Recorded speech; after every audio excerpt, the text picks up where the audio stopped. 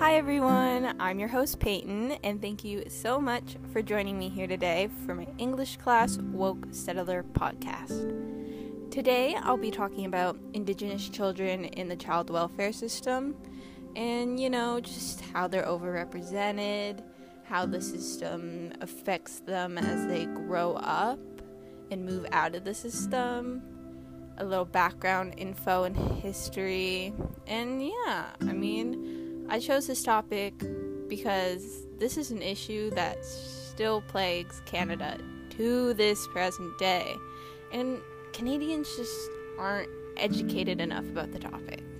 So, let's get right into it. To understand this issue, we're going to have to go back to the beginning. So, residential schools were one of the government's main ways to assimilate Indigenous children for a long time, and they could be found all across Canada. But as the years went on and on, they were just sucking up money, and they weren't assimilating to the full way the government wanted them to. Heck, even the public's opinion started to worsen on them. So, instead of just giving the children back and providing Indigenous communities with proper resources and funding, in 1951, the Canadian government introduced a new part to the Indian Act called Section 88. And basically, this new section was a new way to assimilate.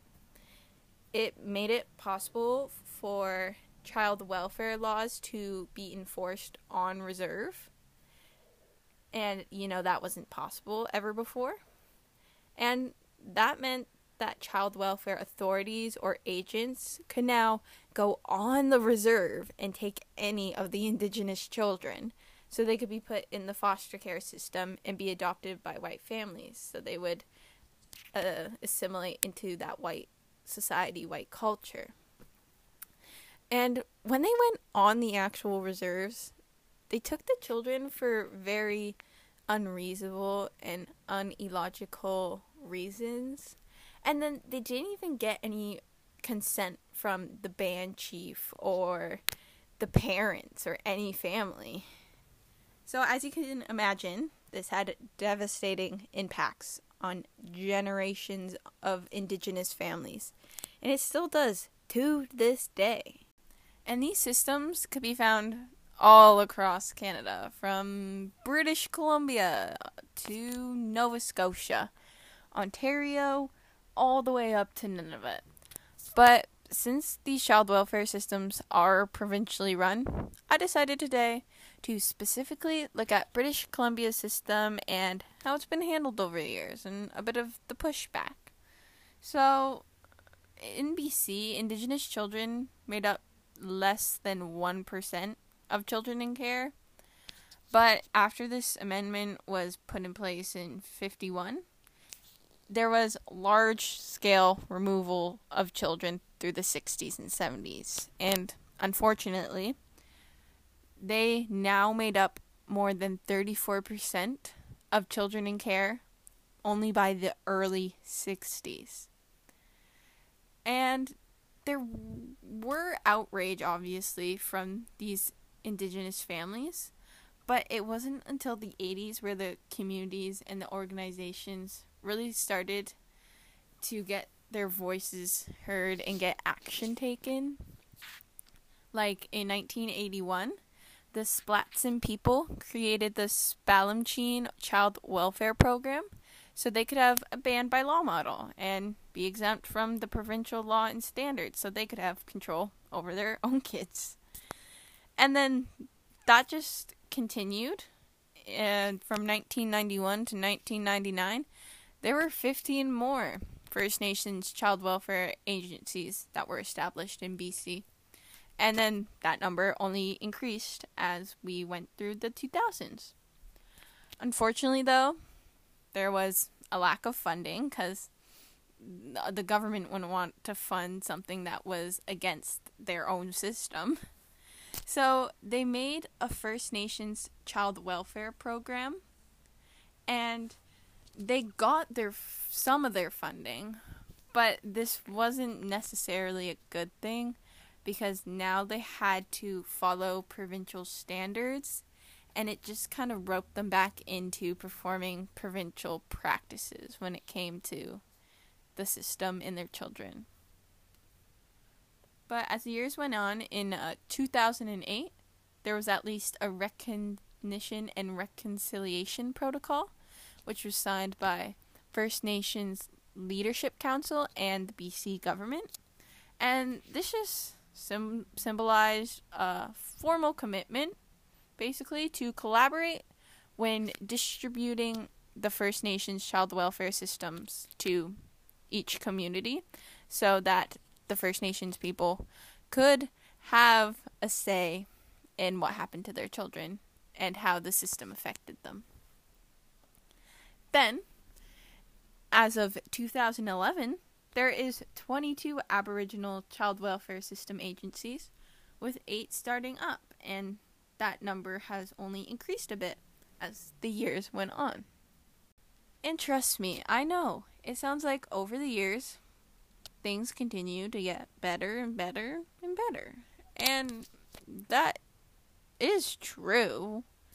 Yet, with all this resilience and pushback from Indigenous communities, the children still continue to be overrepresented and still continue to be majority of the system.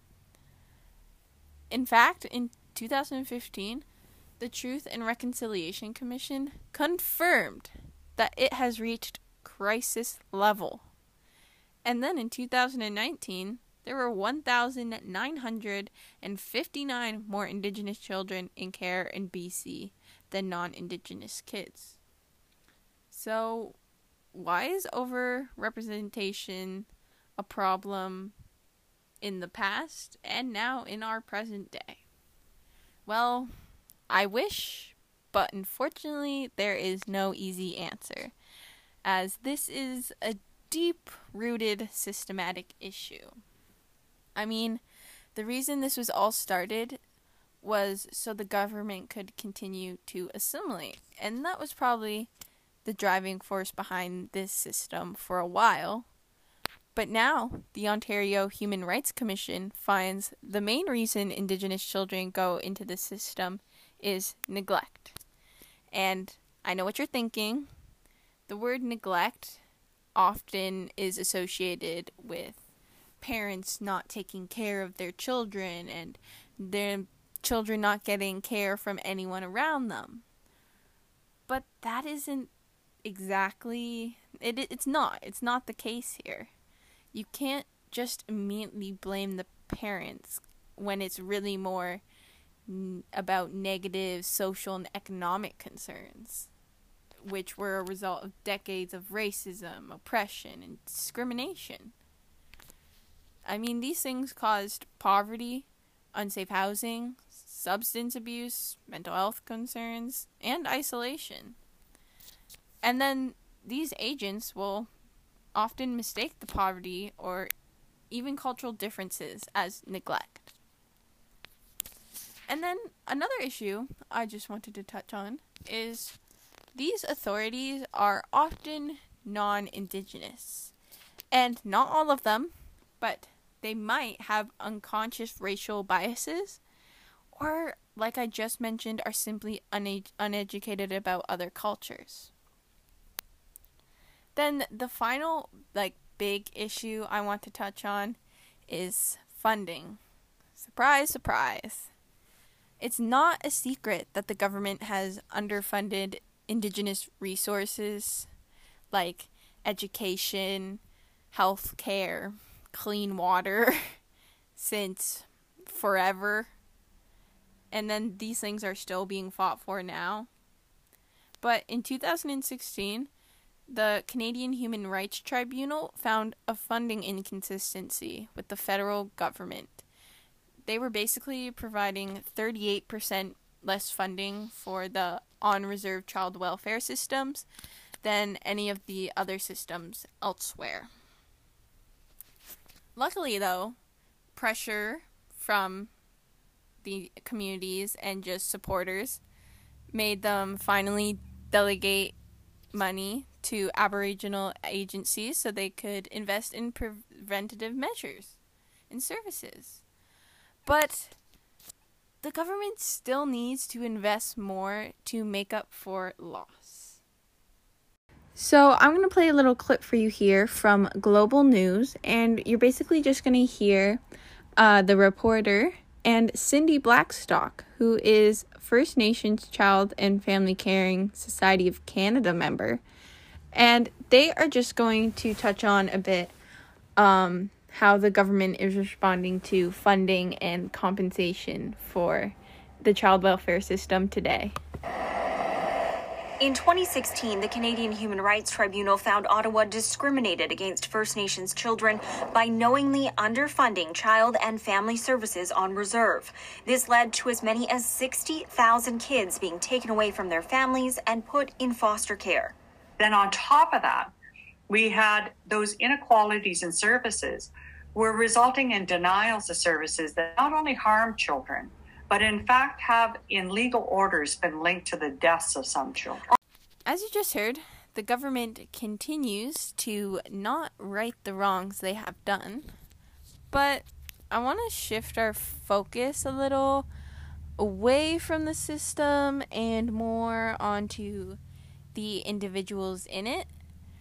So we now know some history and why there's overrepresentation, but all these children have to grow up at some point.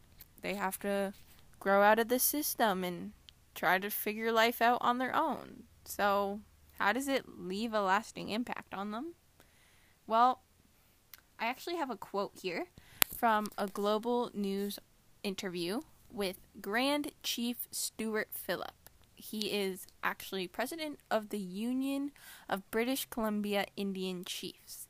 And I think he describes well how him and majority of Indigenous children are negatively impacted by the system. Quote, "You're isolated from your history, your language, your culture, your customs. As a consequence, I don't sing, I don't drum, I don't dance. That may sound like not much to you, but to me, it's like part of my heart and soul has been ripped out. It really bothers me when I'm in an environment where there's drumming and singing and celebrating because I feel so left out, so isolated, so not belonging." End quote. And he's just saying how the system causes the Indigenous kids in it to have a loss of cultural identity and a loss of self-identity and makes them confused, which severely affects one's mental health. On top of that, children who grow up in care are more likely to experience mental illness, drug and alcohol addiction, and deal with issues related to trauma and abuse, like PTSD. Unfortunately, that is not the worst part, and worst of all, sadly, is that the pain from this system becomes too much and results in life-ending consequences.